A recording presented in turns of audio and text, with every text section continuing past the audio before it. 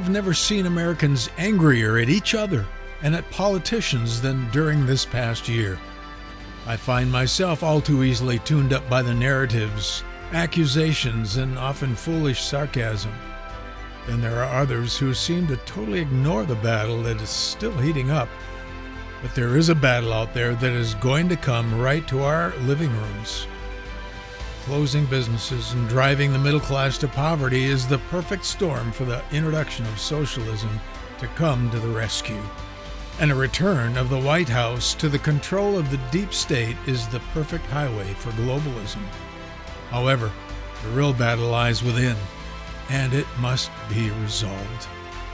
I find that every time I'm more moved to anger at this Marxist movement than I am moved to love by the gospel of Jesus Christ.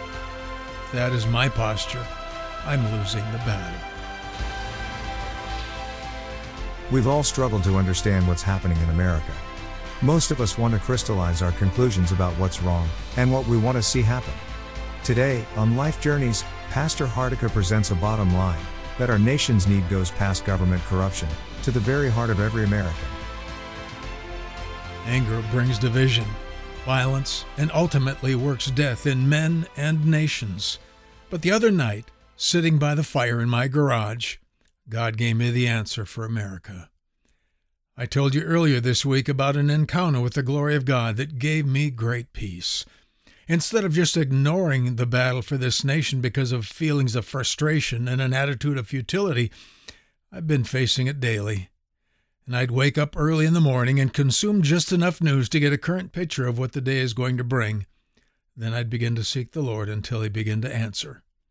I have no doubt that this very thing is going to happen to a nation and on a very personal level, just like the evening last week when God gave peace in the storm.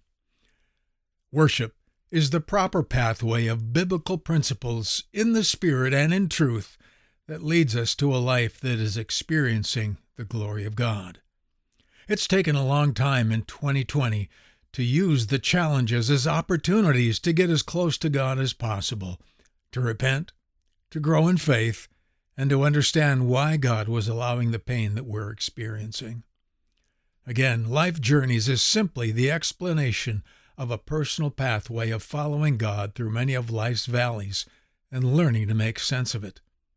One thing I know, and I present it to you in the form of a question, is how much worse does it have to get before Christians will be more engaged in a return to God instead of a return of President Trump to the White House? The threat of eternity without Jesus Christ at the center of our lives is a far more dangerous prospect than socialism. There are so many directions that I want to go at this right now, but let me just move forward by asking 4 basic questions that America needs to answer. Every parent, especially those who have kids about to go to college, needs to answer this as well. Where did we come from? Why are we here? What are our uncompromising values? And where do we think we're going? Philosophers describe it simply by sorting out 4 simple words: origin, meaning, morality, and destiny. The secularism that our nation has embraced has made our college campuses the most dangerous places for a Christian to be than anywhere else in the world. It has led us all to be completely focused on left or right instead of on right or wrong, up or down, good or evil. We're being told to be re-educated to embrace diversity of culture, race, religion, and values. What we aren't being told is that this is an utter impossibility. Secularism has no room for God, the gospel, or Christianity. The reason that we are so vulnerable and unable to understand this is that we have not as a nation tangled the simple questions of origin, meaning, morality, and destiny. Our kids have gone to college totally unprepared for the barrage of ungodly cultural values. The warfare of politics, emotions, and revolution has exposed our great need for our Creator. Though many people still believe that God is our Maker, the meaning of our life here has been all but lost to materialism, entertainment, and lust. We hear of a man sitting in his garage having an encounter with God's glory, and we view that as being totally foreign. But we've been created for His glory. We have been redeemed by the death and resurrection of our Savior in order to be reconciled to our rightful place as glorified citizens of heaven. The gospel is not just about getting our hearts cleansed, but is also about living in the glorious presence of God with us. There's nothing like the liberty of being filled with the life of God, where our prayers for deliverance from pain aren't expecting more money, our neighbors moving away, or the politicians resigning from office, but rather God answering our prayers by giving Himself to us. A child doesn't just want a gift from Dad, he wants Dad. Human unrest is a thirst for the life that we have been created to have, and it cannot be replaced by having more stuff, nor by our protesting. The heart of liberty is the gift of God through His Son. Socialism isn't our answer, for it makes the government our God and master. Capitalism isn't our answer, for it gave us a thirst for more until deficit spending broke the middle-class wealth and made socialism more attractive. Paul said that where the Spirit of the Lord is, there is liberty. From glory to glory we are changed as we behold Him.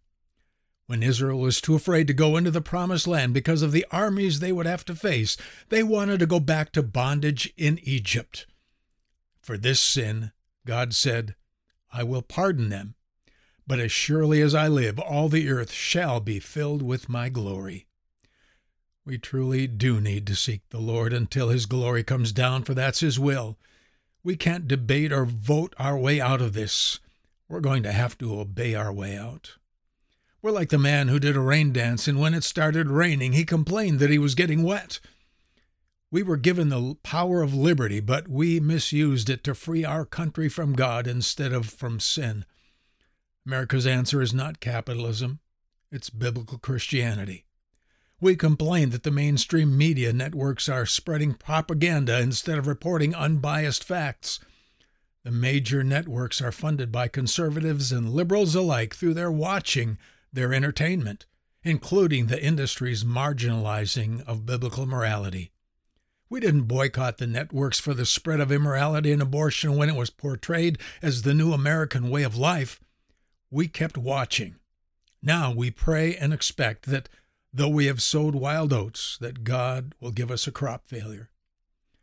Our children are not prepared for the future because we have not lived lives that allow the glory of God to be experienced through the church. The church has become in large part institutionalized. We've tried to be like the world to attract the world, and now the sum of all this today is this: God still wants to fill us with His glory. That's His intention. For He who created us has not forsaken His will to fill up our meaning for life, which is being filled with His glory. That's what's coming to America. That's our hope. What I found in my quiet time on the eve of Christmas is what God intends to be found in all of our homes.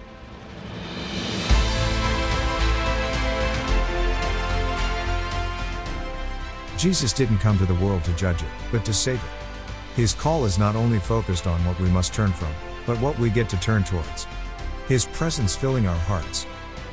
But like the people in the first century expected Jesus to turn the government around, deliver them from corrupt rule, and make them free, we too must learn. He came to deliver us all from the corruption in our own hearts first, and give us liberty with it. The rest will follow naturally.